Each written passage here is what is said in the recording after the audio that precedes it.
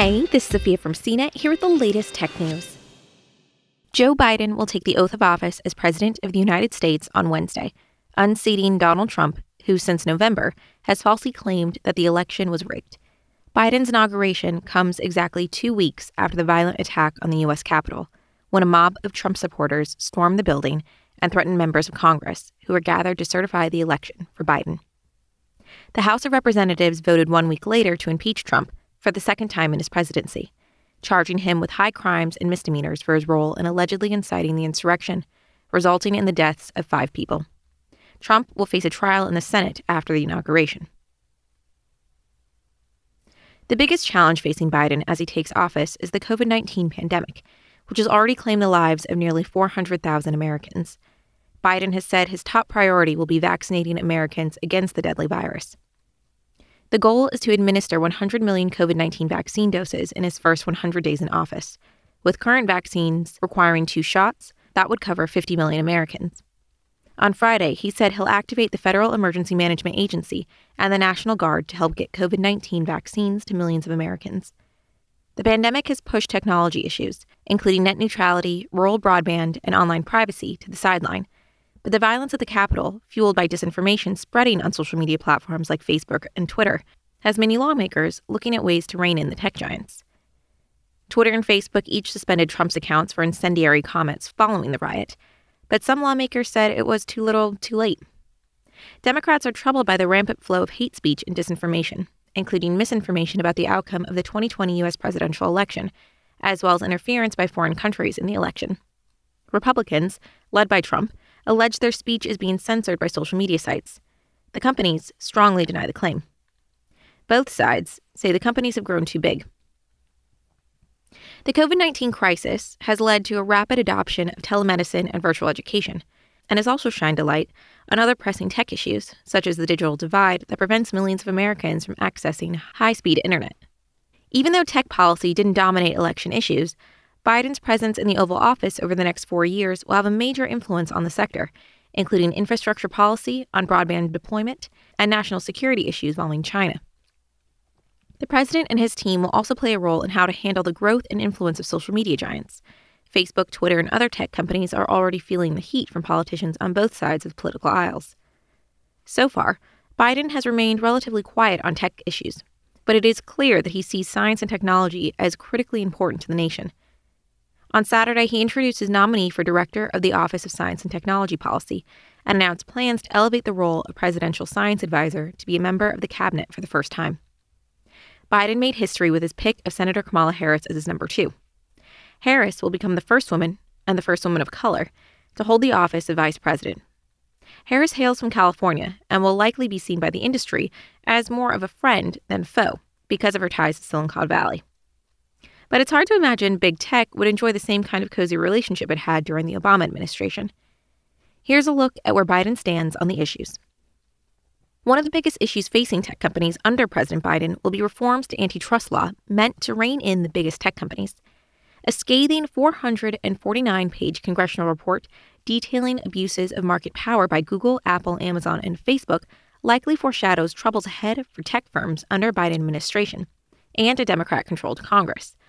The report, put together by a panel by the House Judiciary Committee, laid out a roadmap for Congress to put the brakes on the dominance of the nation's 4 largest tech companies. Google and Facebook are already facing multiple lawsuits from federal and state law enforcement as well as regulatory agencies.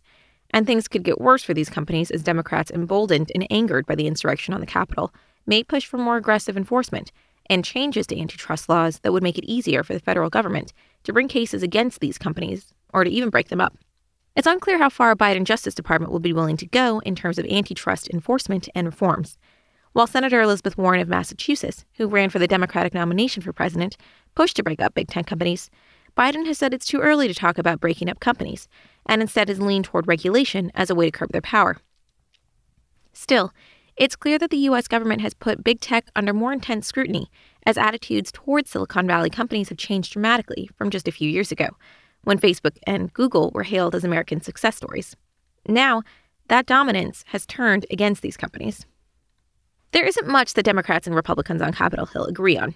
Reforming Section 230, a decades-old law, is on that short list.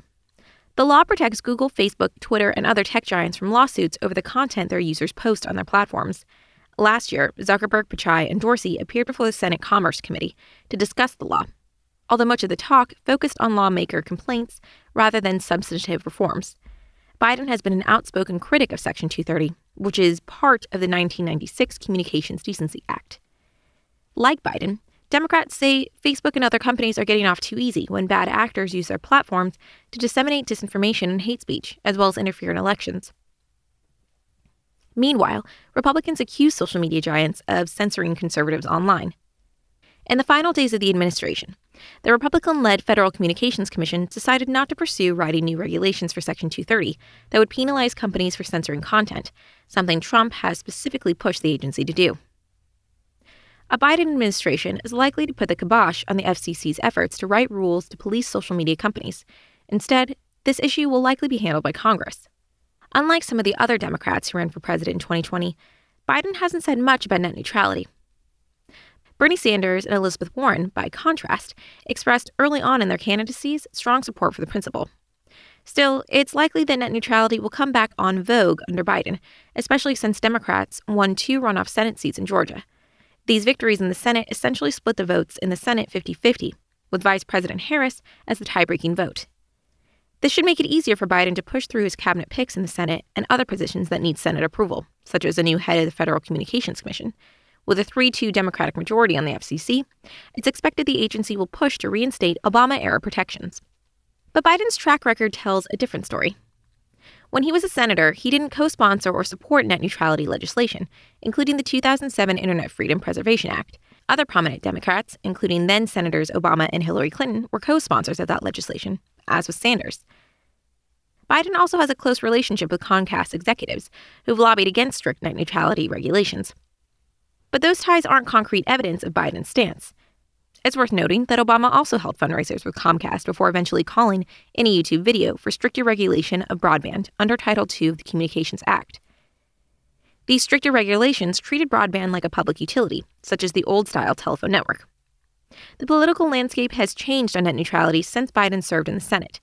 Net neutrality under Title II is strongly supported by both Senate Minority Leader Chuck Schumer and Speaker of the House Nancy Pelosi, which means that going against strong protections would likely defy a core principle of the party's current platform. During his campaign, Biden called rebuilding the middle class in America the moral obligation of our time. He sees revitalizing rural America as a cornerstone of that effort. A big part of his rural economic development strategy is investing $20 billion in getting broadband access to communities that don't have it. He's also called for partnering with municipal utilities to bring fiber broadband connections to communities across rural America. Biden's campaign said the $20 billion in broadband infrastructure funding is meant to help close those gaps. The digital divide is an issue Republicans recognize as well. The White House has worked with the FCC on the Rural Digital Opportunity Program, which reallocates $20.4 billion in funding to subsidize broadband infrastructure in underserved areas.